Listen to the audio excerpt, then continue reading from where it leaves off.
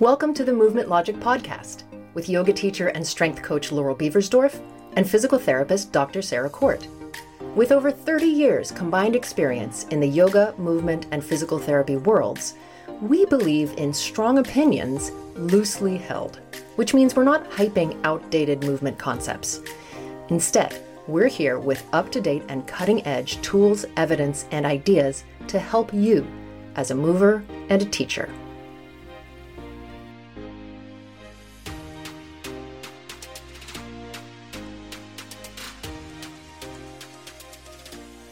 Welcome to episode 46 of the Movement Logic Podcast. I'm Laurel, and I'm here solo today to talk to you about a topic I get asked about pretty frequently, and this is the topic of frequency in strength training, or how often we should work out, specifically strength train, in a week.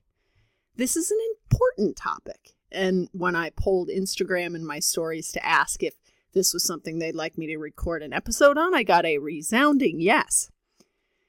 Before we get into this topic of frequency, though, I have a very exciting announcement, which is that as of today, June 21st, the day this episode goes live, Sarah Court, my co-host, and I have just launched our free bone density mini course.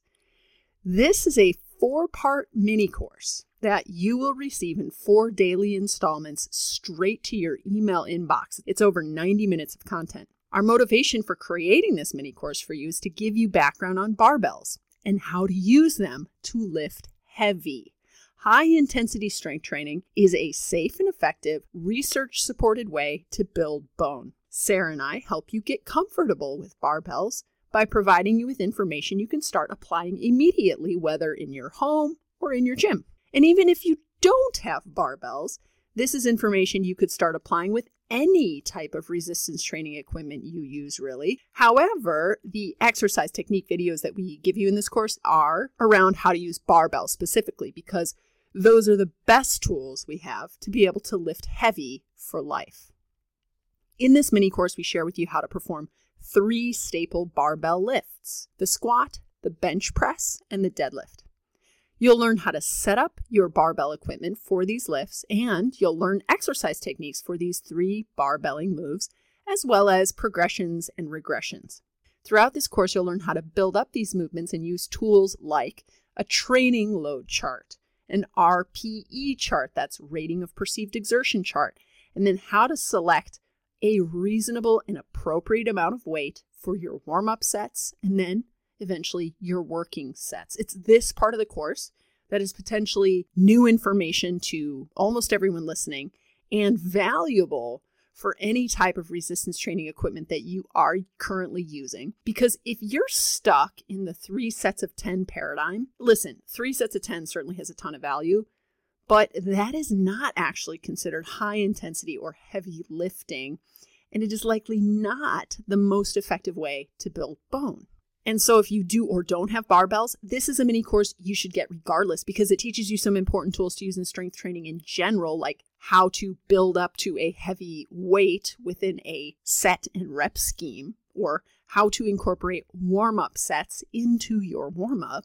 However, if you do want to use the most effective tool to build bones, barbells, and you are thinking about, or I've heard from many of you, which is really exciting, you've already gotten your hands on some barbells, then this course is definitely going to get you feeling really familiar and really comfortable with this equipment. And these 3 really important lifts: the squat, the bench press, and the deadlift. It's also going to give you these essential tools for training heavy, no matter what equipment you're using. And so bone density is a goal of this audience, but bone density aside for a second, if you ever plan to use barbells in the future for any reason, maybe it's barbells at your gym, or maybe you want to try a modality where barbells are frequently used, like CrossFit. No matter what environment you're curious to try barbells within, this guide is going to give you the ins and outs of this equipment so that when it comes time, you know what you're doing, and you won't have that awkward sort of self-conscious feeling that you get when you're using gym equipment and you've never used it before and this is the first time. Have you ever gone to the gym and seen the equipment and you want to try it, but you feel super self-conscious? Like, you don't know how to use it, and you feel like everyone's looking at you, and you feel like they are judging you, like, oh shit, watch this chick just totally not know what the hell she's doing with these barbells. Look, first of all, people are not looking at you and thinking this. They are completely self-absorbed and focused on themselves, but I know the feeling. This mini course will make it so you step right up to the barbells at your gym and elbow the bros out of the way and start using them with complete confidence. This course will turn you into a barbell baddie. Now look, Sarah and I think this free course is essential for all women because we've noticed that training with barbells, particularly in the way we teach you to in this mini course, is quite a bit different from how we notice most women training, which is one, not with barbells, and unfortunately often with weights that are so light that they barely or just don't even provide your body with a strength stimulus. And two, typically women are not lifting heavier than a moderate load. They are doing something more along the lines of 3 sets of 10 or maybe even lighter than that. There's nothing wrong with 3 sets of 10. I mean, go back and listen to Sarah's solo episode about this particularly popular set and rep scheme. But if you have any interest in learning the process of lifting heavier weights you can't lift more than 5 or 6 times, then our barbell mini course will give you the tools to do that. And it will teach you to use this equipment, to do those warm-up sets, to progressively add plates, to work into heavier loads within a workout, to use a training load chart to know how much weight you should even start with, to use an RPE chart to understand what exertion level you're targeting, and to basically just feel confident in your ability to navigate this equipment because you understand how to use the equipment, how to use it correctly, and how to properly prepare yourself for a lift that's heavier than you are probably used to lifting.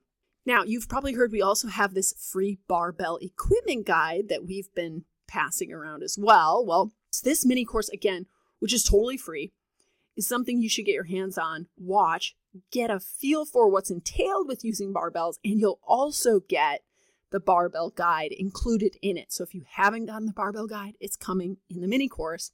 Then, if your interests are piqued, you got the guide, you can peruse the equipment and maybe consider getting it. To get the mini course immediately in your inbox, you'll also get the barbell guide. Go to the link in our show notes and click on it. You'll be prompted to enter your first name, your email address, and you should see that mini course soon after that right in your inbox. So check your spam folder if you don't see it. Okay. Now on to our topic for this episode, which is frequency, or how often we should strength train in a week. So I get this question a lot. Laurel, how often should I be strength training? And I think I get this question a lot because people want to know how much time they need to invest in strength training to make their desired change, which is to get stronger. They want to know what the minimal effective dose is. What is the minimum I can do to make a change? And I think people understandably want to know the minimal effective dose because I think a lot of these people, one, really want to get stronger and don't want to do so little that they don't actually achieve that goal. By the way, I think this happens a lot. It's not because people aren't necessarily working out frequently enough. I think it's more related to how they aren't actually lifting heavy enough weights. The second reason that people understandably want to know the minimal effective dose is that they don't want to waste their precious time. So they want to do enough, but they don't necessarily want to do more than that, especially if it leads to diminishing returns. Like they're working out too much and the amount extra they're working out is either not really contributing to their gains because maybe they aren't recovered enough from earlier workouts or earlier sets. So all that extra work, their body isn't really effectively responding to that additional stimulus. Or worse, the excessive training on top of the minimal effective dose or just the effective dose could potentially cause them to have some pain or some injury. Now, another reason I think I get asked this question a lot is because I work with a lot of yoga and Pilates teachers. And what I've noticed about this population is that they can trend toward being a little bit perfectionistic, meaning they can get a little caught up in things like what, how much to make sure that they're doing things quote unquote right, which I think is actually pretty admirable. Meanwhile, you'll often hear, to make gains, you need to be lifting at least 3 times a week. That's the most common prescription for frequency I hear, and there's some research to support it, but this may not be true for some, and it's absolutely not true for all, or maybe even most. And even if we believe this is true, what do we do when we find that our lives are not really set up in a way where working out 3 times a week is feasible? Okay, so back to the perfectionists who are listening. Unfortunately, what I think happens is that we can fall prey to all or nothing type thinking. This is really common trait amongst perfectionists. It's really easy for perfectionist type thinkers who can kind of get into that all or nothing trap to go, well, then if I can't do it right, and in this case, they think 3 times a week is right, then it's not even worth me trying to get in 1 or 2 times a week. And then what happens is that they don't train at all. And here's the deal. This is tragic because that belief that it's not worth training once or twice a week because I can't train 3 times a week, that belief is so far from the truth that I find it very sad to think that this is what many people might have been led to believe by overconfident, overly simplified claims about how much people should be working out every week from experts and influencers. And I think it's extra important that when we're talking about strength training and recommending frequency to anyone, but especially a group of people that might trend more perfectionist in nature, that we make this point really early on. Any amount, literally any amount of strength training is so incredibly much, much better than none that any doubt in your mind about whether or not you're doing enough and doubts about if it's even worth it to do the little that you are able to do in a week should immediately be replaced by this mantra. Any amount is superior to none. Any amount, even just one set of an exercise, is superior to none. Any amount, no matter how small, is far superior to none. And this really reminds me actually of a beautiful quote from the Bhagavad Gita, which is, on this path, effort never goes to waste, and there is no failure. Even a little effort towards spiritual awareness will protect you from the greatest fear. I think the same can be said about strength training and exercise in general, of course, in a very different context, which is that on this path, even very small amounts of exercise are not a waste. You are not failing when you do even the smallest amount of exercise instead of doing none. A small amount of exercise will protect your health far better than doing none at all. And you know what? I think if these were the first words influencers and experts let slip out of their mouth, that even a very small amount of strength training is far better than doing none at all, before rattling off a bunch of context-free advice based mostly on anecdote and not so much on evidence about how much people, quote, should be doing, we might have better adherence. We might see more people training, not giving up, not feeling defeated. And we might see people doing more, even just a little bit more often. And I think that would just be a really good thing for public health.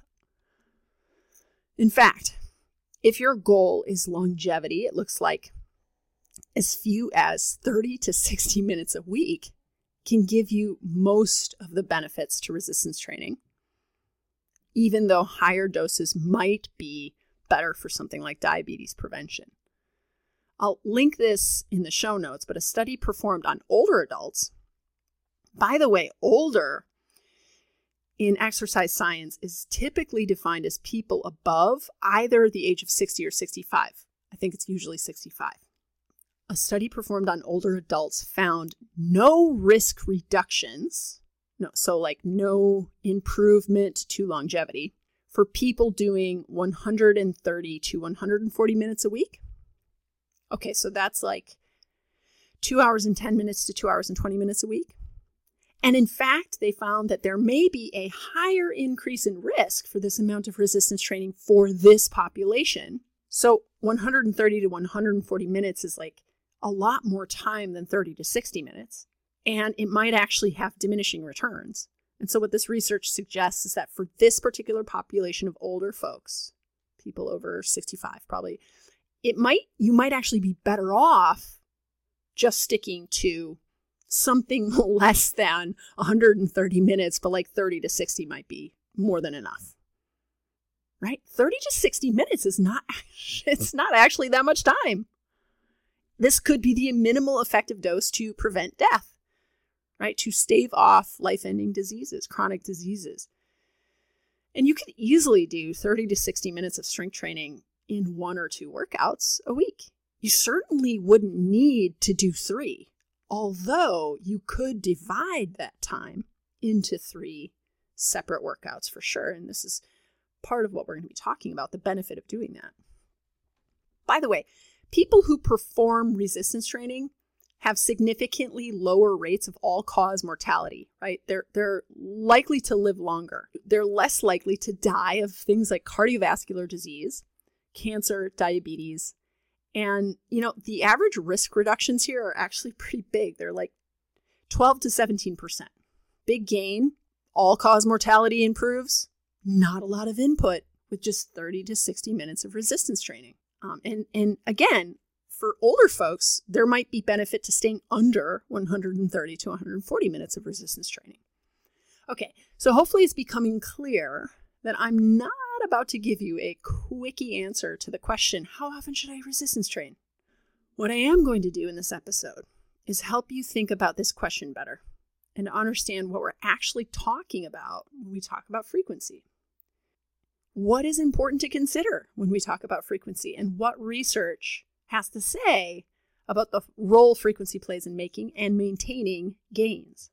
Okay, before we dive in, I want to share that I've gotten the majority of information I have to share with you in this episode from 3 main sources, all of which are evidence-based. They're all linked in the show notes.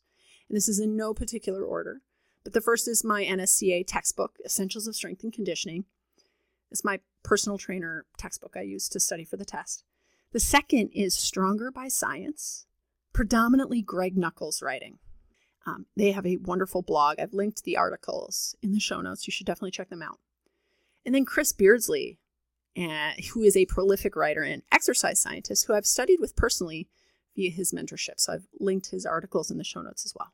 What's so great about Greg Nuckols and Chris Beardsley is that they're able to make the science understandable without oversimplifying it and then making it wrong. So it's all evidence-based and it's all really smart writing. And really a lot of it can be a little bit heavy on the technical language, but at any level of your experience in understanding this content, you can read these articles and come away with something new, some new, more informed way of thinking about strength. So I highly recommend that you check them out. They're like my primary go-to people. Okay, so basically when we talk about frequency, we're talking about dosage. We definitely don't want too little a dose, so that the little dose we do invest in giving our body a strengthening stimulus ends up kind of being a waste of time because it was too little to make a change in the first place. But we also don't want too high a dose that one might eat into our weekly time where we might prefer to be doing other things like spending time with our kids, doing our jobs, spending time with our spouse or friends, cleaning our house, or engaging in some hobby. Or worse, that too high a dose could maybe be so high that it lands us in a world of hurt or burnout. No, we want that Goldilocks dose, which is just enough to make gains, but not so much that our effort becomes redundant or counterproductive. And here's what I think is the most generic advice we hear about frequency from the influencers and coaches, which I've already said, which is that we should be working out 3 times a week. By the end of this episode, you'll learn that this is pretty empty advice. Or rather, it's advice that is seriously lacking in context to even be helpful. Here's another misconception I think we have related to frequency, which is that I think when we think about a workout, so if we're doing 1, 2, 3, 4 workouts in a week, I think when we think about a workout, we assume that that workout should last for 1 hour. I don't know why, but maybe it's because 1 hour is often the length of group fitness, that it's this really easy unit of time. But if we were to take this advice to work out 3 times a week for 1 hour as a hypothetical, just to use as an example to kind of root some of what I'm going to share with you in a specific example, that would be 3 times a week. Okay, that's the frequency for 1 hour each workout. That's 180 minutes a week. Now, even though it's not usually expressed in units of time, that amount of time spent working out is not actually indicative of frequency. It's rather more related to volume. Okay, so I'm going to be talking about volume quite a bit in this episode, but if you want even more background on what that means, go back and listen to episode 32, Load and Volume. When is enough enough? When is it too much? And you'll get more background on what this word means. But I'm going to tell you right now that we can't talk about frequency and have it really mean anything unless we're also talking about volume.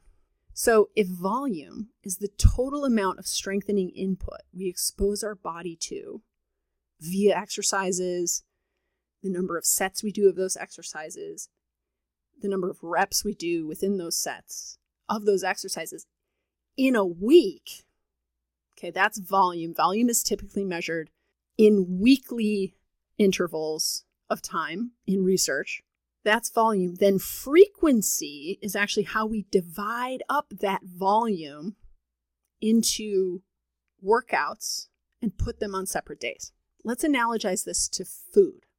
Okay, so think of all the food you eat in a week. That's your total weekly volume of food.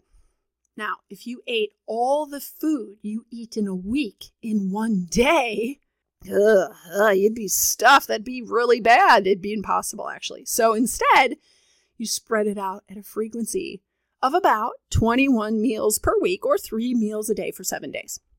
So volume, total amount of food you're eating, frequency, how you divide up that food into separate meals.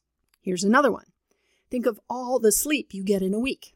If you got all your sleep for the week in 2 days, you'd be sleeping for likely a full 24-hour period, and then you'd wake up about halfway into the second 24-hour period, and then you'd be awake for 5.5 days straight, which would be really bad. So instead, you spread out your sleep in bouts of like 6 to 9 hours, 7 days a week with a few naps thrown in there for good measure. So volume. When it comes to strength training, volume, think dosage, or optimal volume, optimal training dosage, that Goldilocks amount. There is no fixed right amount. There is no fixed Goldilocks amount. Man, would that be easy? Doesn't exist.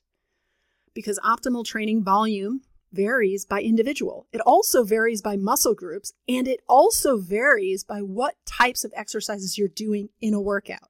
There is no one right dosage for everyone, and there isn't even one right dosage for one person forever. Okay, so let me give you a few quick examples. Optimal training volume varies by individual. Now, this actually speaks directly to one of the 4 principles of strength training. We've heard probably a lot about progressive overload. That's one. We've probably heard of specificity or specific adaptations to imposed demands. That's 2. So strength requires progressive overload. All strength is specific. The third lesser known one is variety, right? We have to vary how we're exposing our body to loads so that we prevent overuse injury predominantly, and we stay sensitive to the stimulus. But there's this 4th, very little discussed principle called individuality. Okay, so this principle tells us that different people will respond differently to a strength training program, even if that program is delivered in exactly the same way and exactly the same amount between individuals.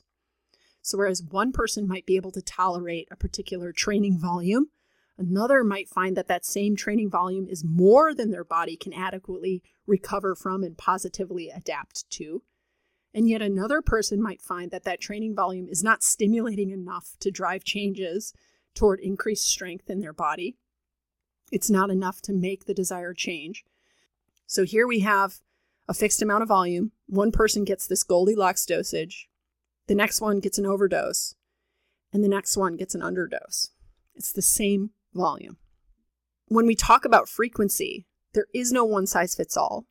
Because when we're talking about frequency, we're talking about how we're dividing up total weekly volume. And total weekly volume is going to be different individual to individual. Now, Optimal training volume also varies by the muscle groups you're training.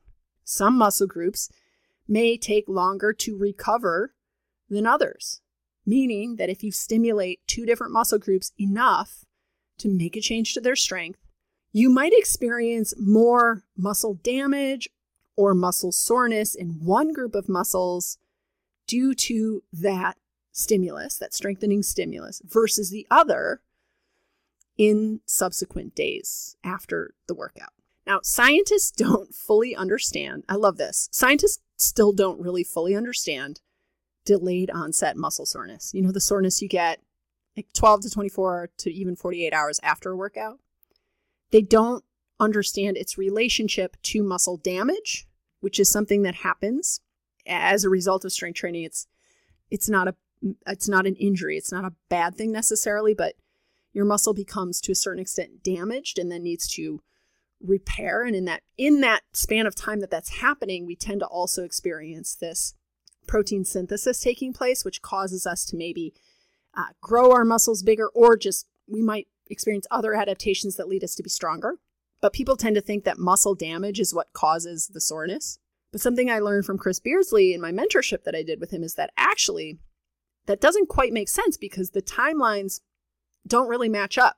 Because if muscle damage did cause muscle soreness, we'd experience muscle soreness immediately after completing muscle damaging sets of an exercise, right? Like say you're doing like pull-ups, but we don't, right? We don't immediately feel muscle soreness right after doing a set. It's usually 12 to 24 to 48 hours after we did those exercises that we suddenly start to feel that soreness. And this is long after the damage from the exercise, from the forces that we expose our muscles to, take place. So it's a bit of a scientific mystery, which I love, because you'll hear a lot of people speak very confidently about muscle soreness and attributing it to muscle damage. And then they go even further to connect muscle damage with strength, which that's also kind of a shaky connection to make, because the two processes of getting stronger, which is more anabolic in nature, are actually completely separate from muscle damage, which is catabolic in nature. They just happen kind of at the same time.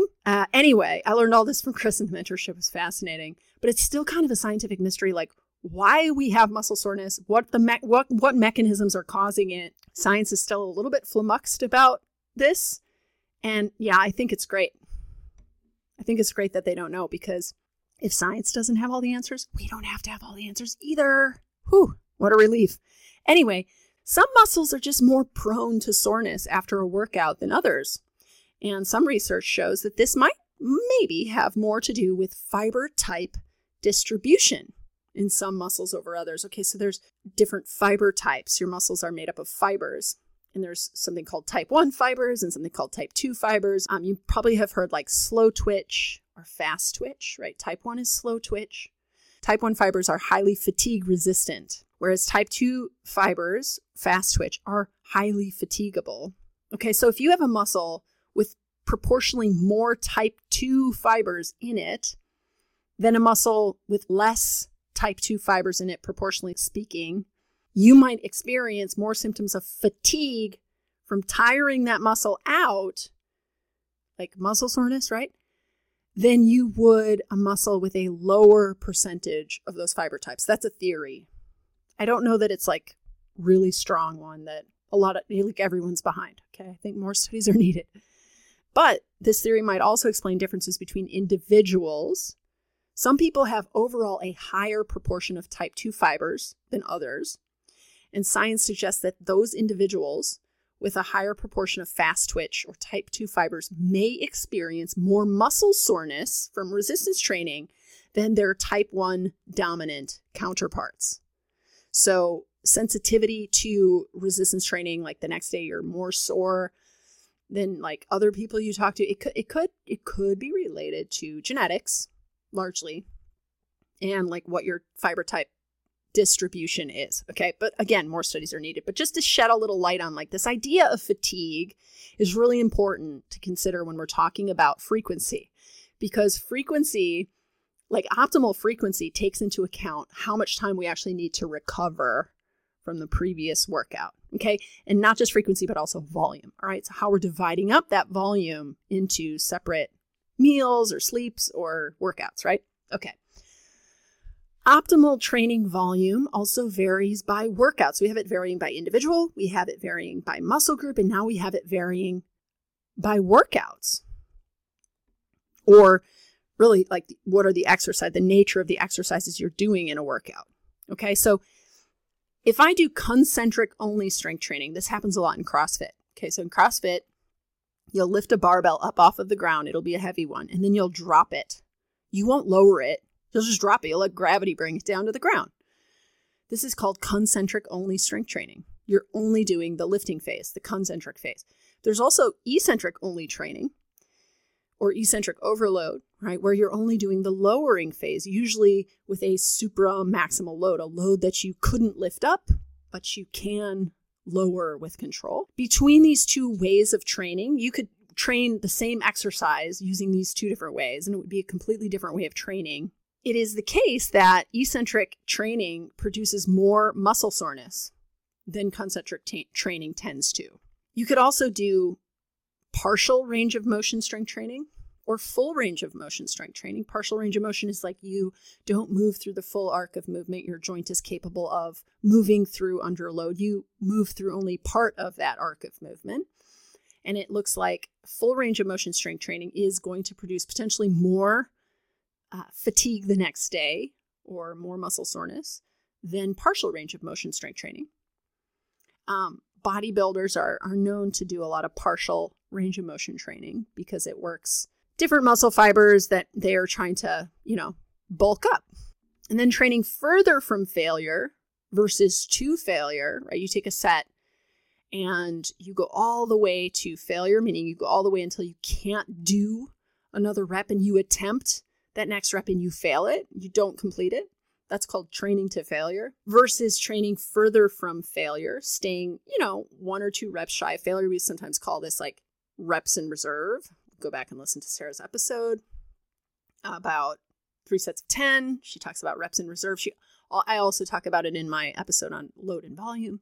But basically, if you train to failure, you're probably going to be more sore the next day, right? So optimal training volume for someone who trains to failure is going to be different for somebody who doesn't train to failure. Optimal training volume is going to be different for people doing eccentric only exercise than it is for people doing concentric only exercise, than it is for people doing traditional strength training. And same thing with partial and full range of motion. For people doing partial range of motion exercise, their optimal training volume is going to be different than people doing full range of motion training. So I'm telling you all this just so that you understand that saying that people should work out 3 times a week is like hooey. It doesn't mean anything because there's just so much to consider. And honestly, you don't even have to consider all of this. Just know that there is this much to consider. It's not this complicated to start strength training. It's just that when you study strength training, you study strength science, you start to understand like how rich of a topic it is and how much nuance there is. And then all the broy influencers online, you start to be like, okay, not only are you sort of annoying to listen to, but you're also like not making any sense, dude. The takeaway here should be that in order to decide how frequently we should be working out in a week, we're looking at minimal effective dose of volume. And this is the minimal effective dose of volume we need to expose our bodies to continue to make changes to our strength. And that volume will vary person to person. It will also vary muscle group to muscle group. And it will also vary workout to workout based on what you do. So back to you should be training 3 times a week advice. Now, if it's true that we should be training 3 times a week, then of course we need to understand like what volume we're divvying up into 3 workouts a week. What amount of volume? Okay. Because if it's too much volume at the end of the day, 3 times a week is going to be too much frequency. If it's too little volume, 3 times a week is going to be, it's not going to matter, right? So it's really about the volume. And we should ask, like, if I keep the volume the same during the week, could I not just do 2 workouts a week? Could I split it up into 2? Or could I do 4 or 5 shorter workouts a week? Would I see the same results? And here's what research suggests about this question. This research that I'm going to share with you, I got this from Greg Nuckols in his great article in Stronger by Science, which I'm linking in the show notes called Training Frequency for Strength Development, What the Data Say. And this research looked at volume-matched comparisons in weekly frequency. So volume match, this is a really important part of this comparison, because what this meta-analysis managed to do is isolate frequency. In other words, often, actually, when research looks at frequency, it researches it in a way where volume is not matched. In other words, it's researched in a way where the findings from the studies cannot be attributed solely to changes in frequency because there were also changes in volume.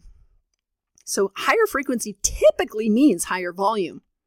And this change in volume, this increase in volume, then confounds any findings related to frequency, making it hard to say whether it was the change in frequency that led to the difference, the change in volume that led to the difference, or both.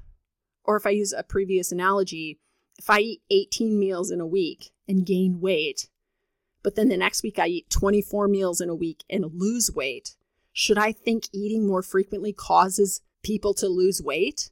Hopefully not. Hopefully I should go, wait a second, back up. How many calories were consumed in these weeks? Now, if those calories were matched and I'm still seeing a difference in weight gain versus weight loss, that's when I could potentially start to wonder further if maybe eating more frequently results in weight loss somehow. Now, I totally made this example up. I'm not basing it on any research. It's just an analogy for my brain. But there you go.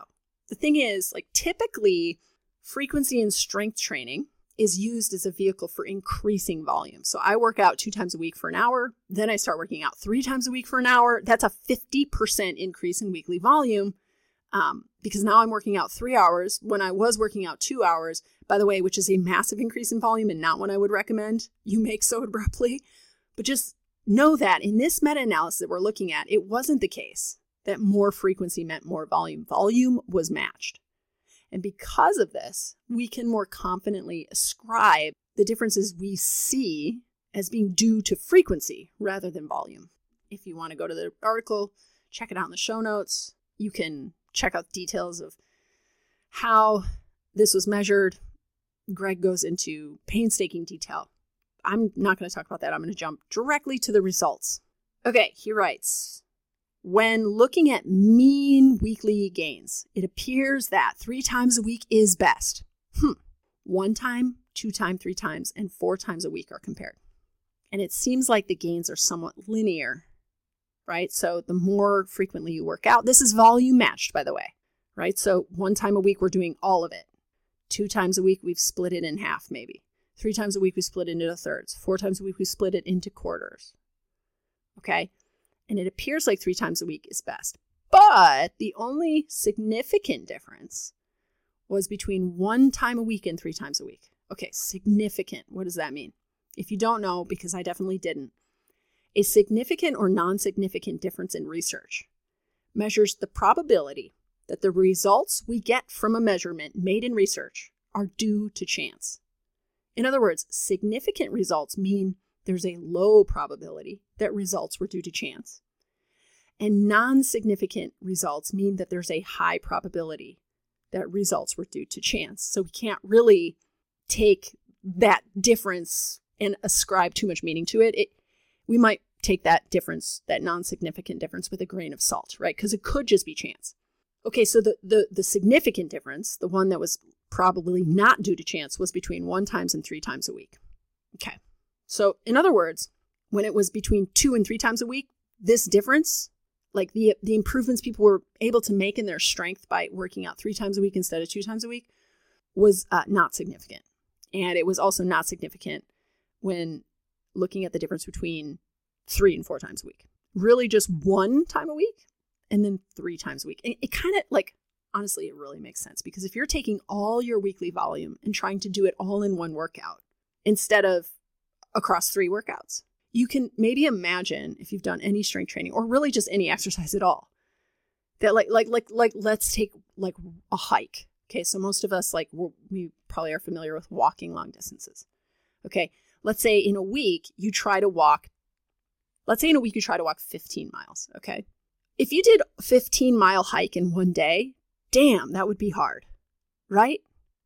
And you might actually see like some diminishing returns because of it. This is not a great comparison, but anyway, stay with me. But if you split that 15 miles up into 3 separate days, you're just walking 5 miles each time, like suddenly that seems a lot more doable, right? Well, with strength, what happens is we do too much in a workout. We do too many exercises, too many sets. Basically, by the time we get to the later exercises in the workout or the later sets in the set rep scheme, we stop making a change to our strength because we're basically just working from a very fatigued place in our body where we're not able to recruit well, we're not able to experience muscle tension well, so that we don't actually end up making changes to our strength. We're just kind of like, it's redundant, it's pointless. It's better to do less actually.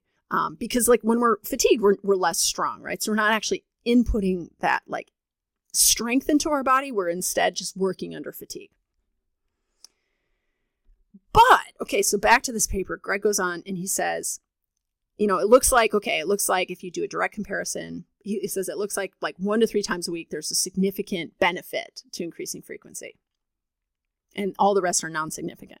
But he goes on to say, when you compare these frequencies more directly, and this has to do with like how you're looking at the numbers and it's way over my head, but the data tells a different story. It shows that 4 to 5 times a week is best. Okay, so now you're taking that 15-mile walk and you're doing 4 to 5 shorter walks that add up to 15, right? You're taking that really long strength training workout and you're dividing it up into 4 to 5 smaller workouts in the week. He says that 4 to 5 appears to be best.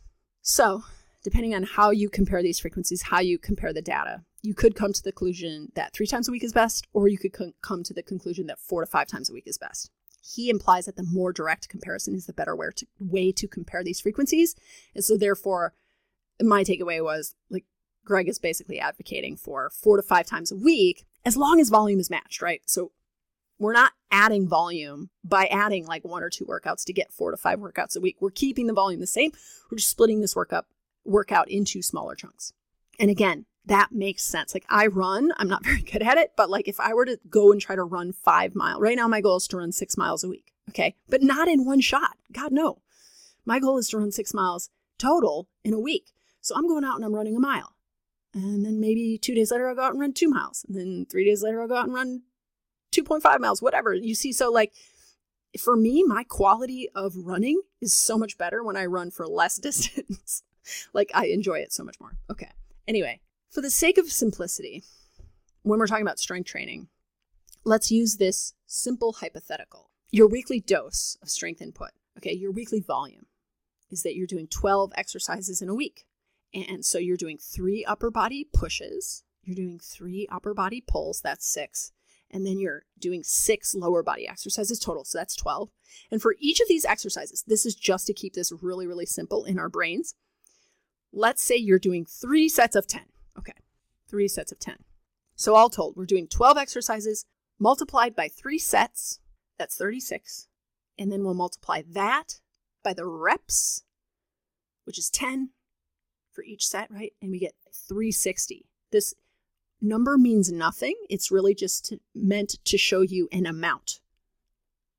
It means nothing mostly because we don't know how much weight we're lifting. We also don't know the exercises. It really means nothing. But hopefully this roots this in kind of an amount, an idea of amount. Okay, so the single big dose of strength training is 360. All right, now what happens if we do it all in one workout? Who knows? I don't know. You could probably do 12 exercises in a workout, 3 sets of 10. It wouldn't be like ridiculous. It wouldn't be like trying to eat all your food in one day. Like it wouldn't be that ridiculous. You could do it. Some people could do it. But it might suck. It might take you too long. The quality of your workout might rapidly devolve toward the end because you're tired from the first half of the workout. Do you see what I'm saying? It might, just be unpleasant as well. So instead, what if we split these exercises and this volume up into 2 workouts? And that's much better, right? And like really in real world scenarios, like taking 12 exercises and doing 6 and 6 and 2 separate workouts, that sounds like, yeah, it's a totally doable amount of volume. And we're doing 3 sets of 10 of each exercise. We stay focused, right? If we stay focused, we're not on like our phone or Instagram or like getting caught up with some distraction, we could probably complete that in less than 45 minutes pretty easily. Okay, so that's not an unreasonable amount of time to work out. But it's also the case we could split that amount up into 3 workouts.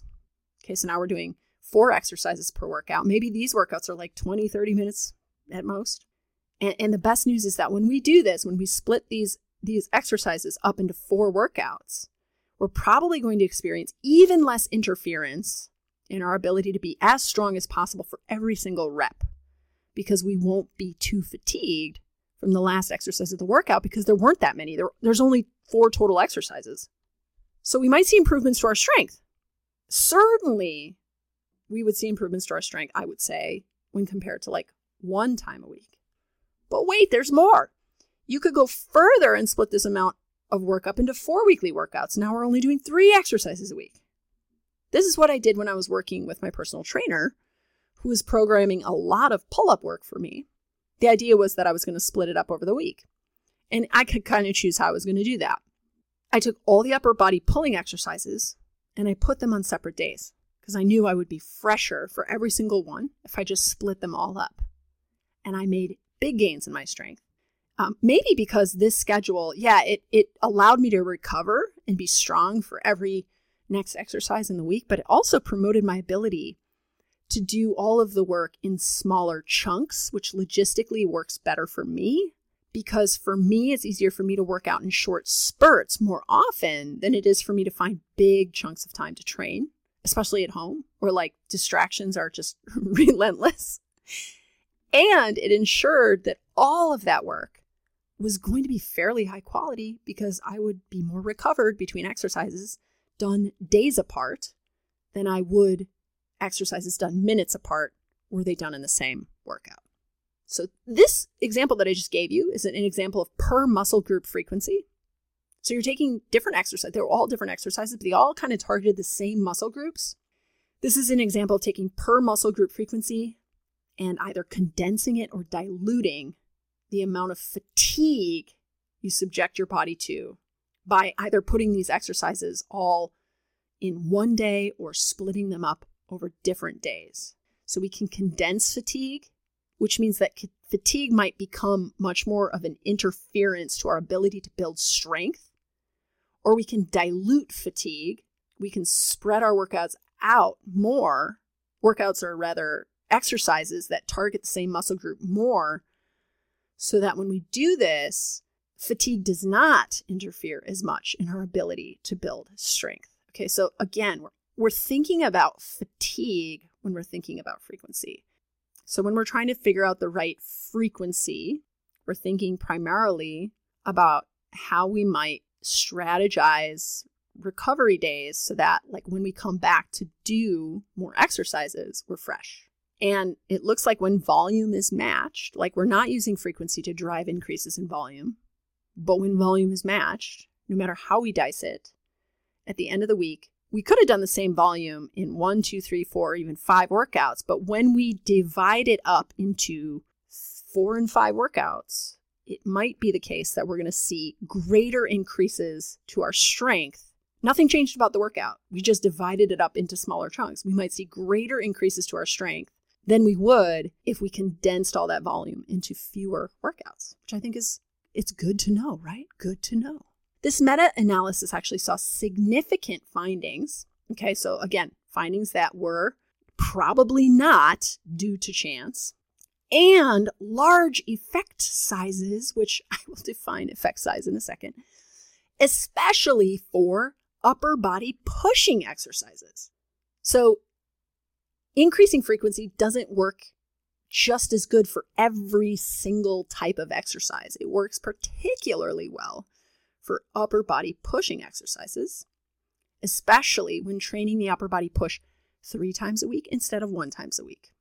Now, what is an effect size? An effect size is either big or small.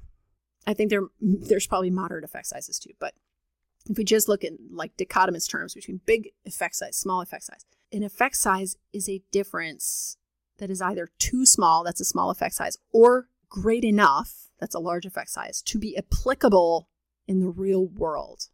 to be applicable outside of the lab, to be applicable in an environment that is not super controlled, where there's like so many other confounding variables at play, right? Like you can find that there's a difference between two interventions in the lab, but that doesn't actually tell you if that's actually even going to be useful in the real world, if it's going to make a difference in real life. Because if the effect is so small, so many other confounding factors in the real world might just wash out that difference. It's like not even, you won't notice it, right? It won't really make a difference. But if the effect size is large enough, then consistently, even in uncontrolled environments like real life, we could probably expect to see that in this case, in going from 1 time to 3 times a week of training the upper body pushes, we could potentially expect to see real world changes to our upper body pushing strength. So I know a lot of you are really into push-ups or chaturangas or down dogs. If you really wanted to get good at those exercises, say you've got like a prescribed weekly volume that you're training your upper body pushes in, right? What if you took that weekly volume, you actually divided it up into, instead of 1 or 2 workouts a week, what if you went for 3? What if you went for 4? What if you went for 5? Would you notice a difference in your strength? Would your strength improve? It's hard to say because like probably week to week, you're also increasing volume because that's how progressive overload works. But anyway, it's something to consider, right? It's something to consider. So why the upper body push? Why does those muscle groups, why did they respond so positively? It's probably because the upper body recovers faster. The upper body recovers faster. These muscles recover faster from a strength input than lower body muscles do, or maybe that upper body pulling muscles do.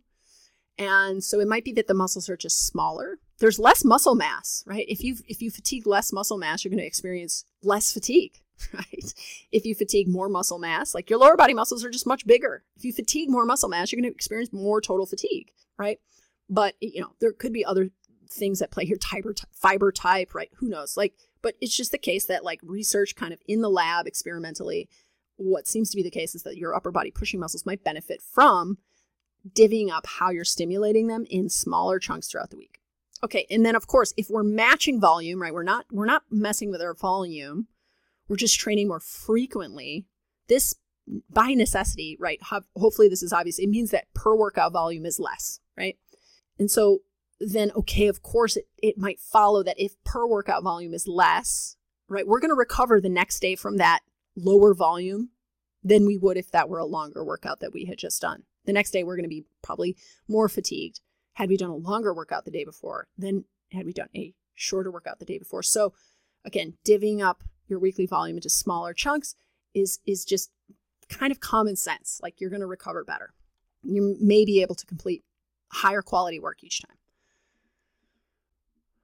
Now, I frequently notice this anecdotally to be true for me. Like I'll train 2 days in a row, sometimes working different muscle groups. Sometimes I'll train the same muscle group 2 days in a row, and I'll see I'll continue to drive changes. I'll see positive changes from that.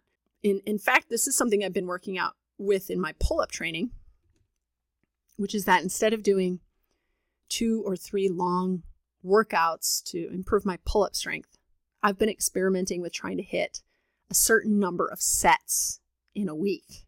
So instead of workouts in a week, I'm thinking sets in a week, right? And I'm thinking, right now I'm trying to hit 10 sets of 5 pull-ups in a week. So I'm doing sets of 5 reps, and I'm trying to do 10 in a week.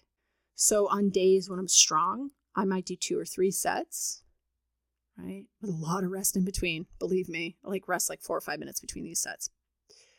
But on days when I am maybe not feeling as strong, maybe it's the day after I worked pull-ups, right? I might just do 1 set. So I'm playing around with this idea of working with a higher frequency, same volume, higher frequency. And I tried this and I ended up training 6 days out of the week. I did 2 sets on Monday, 2 sets on Wednesday. Then I did a set on Thursday, another on Friday. That's 6. Then I finished with 2 sets on Saturday and 2 sets on Sunday. That's quite a bit of volume, but I've been working on pull-ups for many years and I'm ready for this amount of volume. And I have to say, letting go of the container of now I am working out for this big amount of time and letting it be more like, oh, there's the pull-up bar and I have 5 to 10 minutes. So let's knock out some sets. I'll do pull-ups before I'll go to my CrossFit to do CrossFit. And before we start, I'll just go over to the pull-up bar and do 1 or 2 sets of pull-ups. It's been really great. Now, Now, this is an example. So the example I gave with how I worked with my trainers programming was an example of breaking up exercises that target a specific muscle group into more workouts. This example that I just gave you is an example of breaking up a single exercise, breaking the sets up into multiple bouts of exercise or multiple workouts in a week. Okay. Can you imagine if I tried to do 10 sets of 5 in one workout? It wouldn't happen. Like I can't do more than 3 sets of 5 in a workout because I can't complete a 4th set of 5. I can't. Okay. So what this allows me to do is have higher quality performance of these sets across the span of a week and do more volume because of it. Okay. So this is what's called per exercise volume. So we've got per muscle group volume, per exercise volume. And then the question is, how should we split these up in terms of frequency? So we can increase frequency with which we are targeting a muscle group or an exercise, right, while keeping that volume matched. And so what this meta-analysis suggests is that higher frequency training can independently promote larger gains in strength. Here are the explanations Greg gave for why this might be the case. 1, higher workout quality each time you work out. This is speaking mostly to the fact that you just have more recovery time between exercises or between sets of an exercise. You also become more skilled at the movements, right? So you can be more skillful when you're not under a great deal of fatigue. We tend to not have great capacity to motor learn when we're fatigued. Motor learning suffers. But if we can be fresh when we're learning a movement pattern, and strength training requires a decent amount of skill, right? Especially compound exercises like the squat. The fresher we can be each time we go to do that exercise, the more skilled we'll become over time.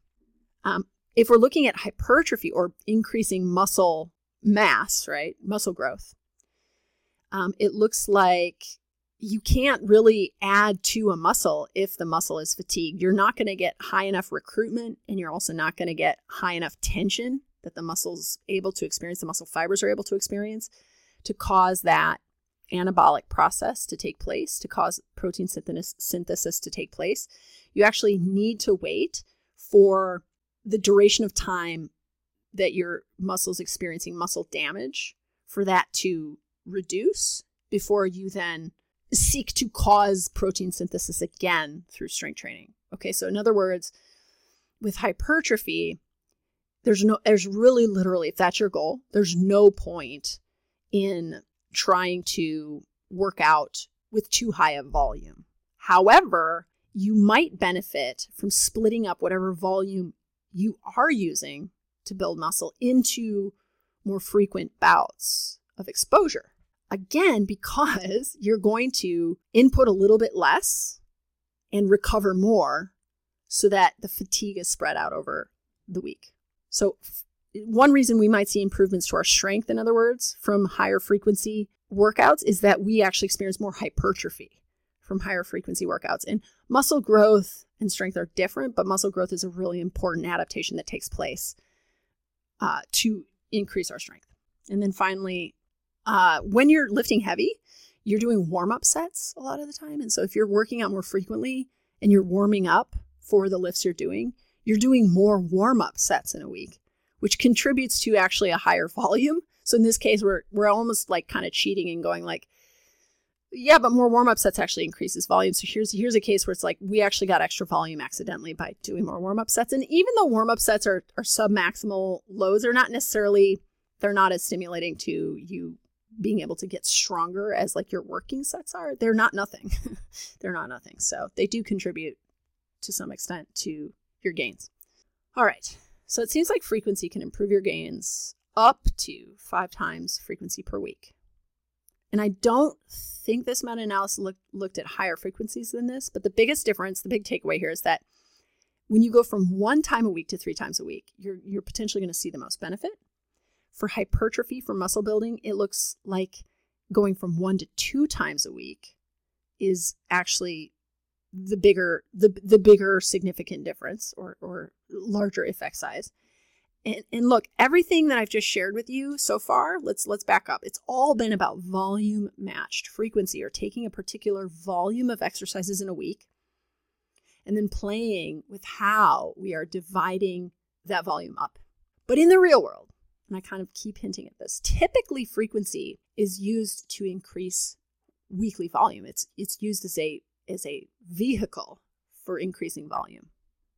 Like typically when someone starts working out more frequently, they start completing more weekly volume. Frequency is actually one of the main levers we pull to increase volume. It's also one of the main levers we can pull to progressively overload our strength. And other levers we can pull are also sets of an exercise, which is going to increase weekly volume, and also reps that we're performing of an exercise, which is an increase to volume.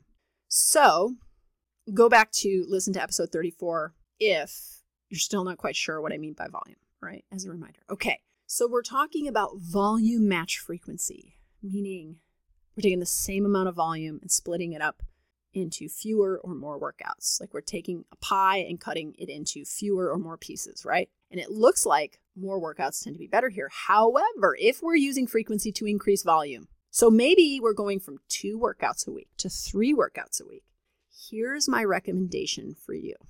Okay, assuming that the 2 workouts a week are going really well for you, it's not too much, however many exercises you're doing, however many sets, however many reps, whatever the load is, right? You're kind of steadily increasing the load, maybe thinking about like adding a 3rd day, okay? This would increase your volume. You would be adding volume by increasing your frequency. This is my recommendation.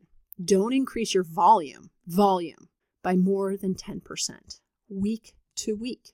What does this look like? Okay, let's go back to those 12 exercises, those 3 sets of 10. So let's go back to that random number, 360. Remember, if I'm going to increase 10% the next week, what does that mean? Okay, first of all, am I increasing sets, exercises, both? That would depend on your goal.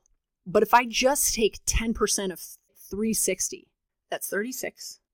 And if I add that to 360, I get about 400. Right? I'm going to round up. Okay, so now let's put this into more useful terms. We went from 360 to 400. Basically, I've probably added about 4 sets of 10 to my workout, which means maybe I go from doing 3 sets of 4 exercises to doing 4 sets of those 4 exercises, or maybe I've added a whole exercise and now I'm doing 4 sets of 10 of that additional exercise, or maybe it's some combination. This means I'm increasing volume intelligently by 10%, no more than that. I'm not just randomly slapping on 50% more work and expecting that to go well. Don't do that. But I'm going to work out 3 times a week instead of 2. So what this means is that whereas I would be dividing 360 by 2, now I'm dividing 400 by 3 to get about 130. So there's a difference now per workout volume of 180 to 130. I've reduced my per workout volume considerably to be able now to increase my workout frequency, and yet I have still increased my workout volume by 10%.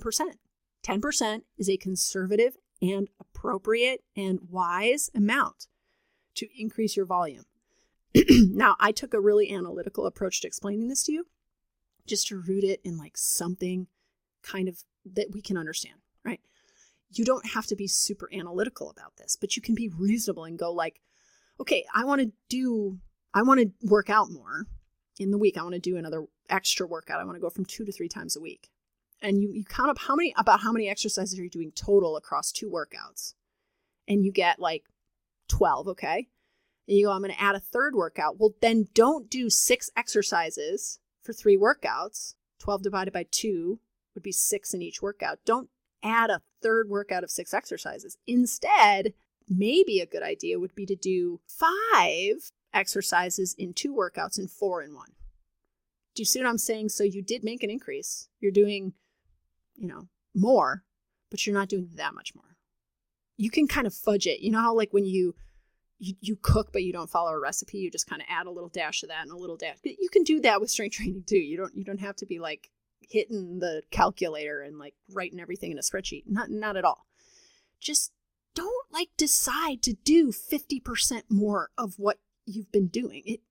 It's just usually not a good idea with exercise. And this is how we end up like being injured and being like, I don't understand what happened. Okay. All right. So to review, the next time you hear the advice to train 3 times a week, hopefully you can recognize that while this advice could potentially hold water if we filled it in with a little bit of context, liquid context maybe, it is pretty empty otherwise, right? So we have to really ask, like, who are we talking about? What is the goal? What do these workouts look like? And what is the weekly volume, right?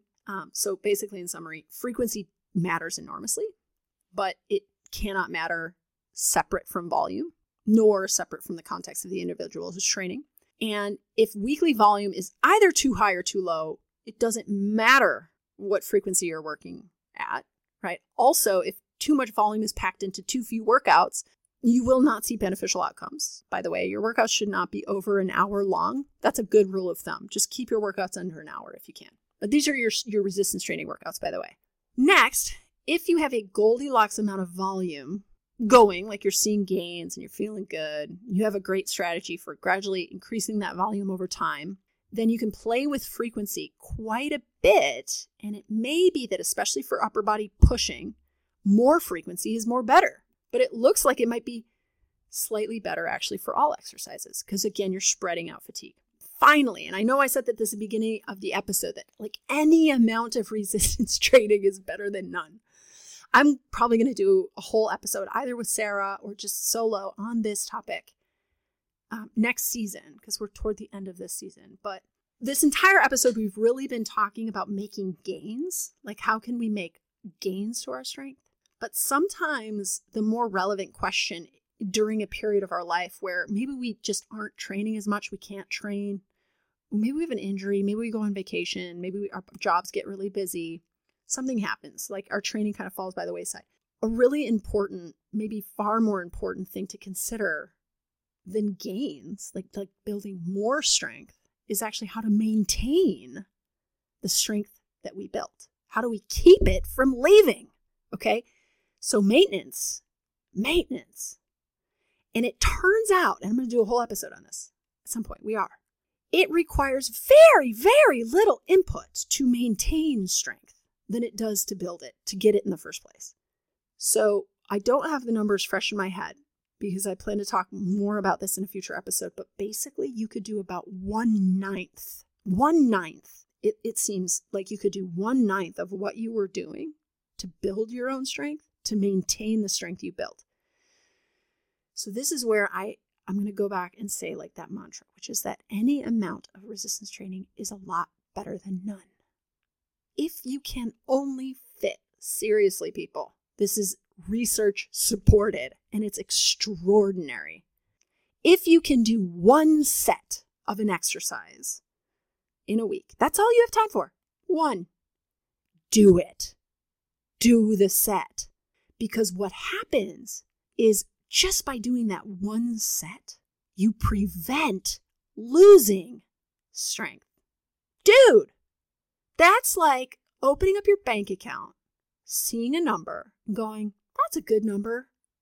Then coming back a week later, opening up your bank account, and it's the same fucking number. Like you didn't lose any money. Because you know what? This is kind of the game we're playing as we get older, folks. Right? Yes, we can make gains. We can build bone. We can build strength. We can build muscle as we get older. I mean, hell yeah, we can. But at the same time, sometimes the more important question is, how do we maintain? How do we stop the loss? Okay? 1 set is better than no sets. 1 time a week, 1 set. 1 set per body, per muscle group. Go back and listen. Season 1, I did an episode, what are the best exercises for strength? If you want kind of an overview of like the different types of movements we train with strength, there are 4 main types: squat, hinge, upper body push, upper body pull. Okay, so if you could do 1 set of each type of exercise in a week, that wouldn't take you hardly any time. And you would maintain the money in your bank, right? You would preserve your investment. Fuck the advice that you have to be working out 3 times a week to, I don't know, be worthy or some bullshit. No, you have to do more than you were doing to continue to make gains. That's just a fact. That's how progressive overload works. But it takes actually a long time to lose what you built, much longer than you think when it comes to strength. And you can keep it for a very long time by doing surprisingly little. And so for those times in your life where you're just like, oh, this is so hard to find time to do this, it doesn't have to take that much time. It could take a little bit of time and you could preserve your investment. Okay, so that's what I want to leave with you. That is what I want to leave you with. I hope this has been an interesting episode. I hope that you subscribe to our Bone Density mini course. Click the link in the show notes. If you want to support my work and Sarah's work and give us a boost, please subscribe to this podcast. Go the extra mile to rate and review us. We freaking love it when you do. It means a lot. And be in touch with us, please. Email via our website, movementlogictutorials.com. You can also get in touch with us on Instagram at Movement Logic Tutorials. You're right. We will be back for one more episode next week, and there we will thus conclude season 2 of the Movement Logic podcast. But we're coming back for more. Sarah and I are getting together in Los Angeles in a couple weeks to record in her luxurious closet. We're going to go to a concert at the Hollywood Bowl too, which I'm very excited about. And so you'll be hearing from us again. But anyway, we'll be back next week. And next week's episode, I think it's going to be a crowd pleaser. You're not going to want to miss it. The title of it is Our Oopsie Stories from the Teaching Trenches. You're not going to want to miss this one, folks. All right. That's all I got for you. Goodbye.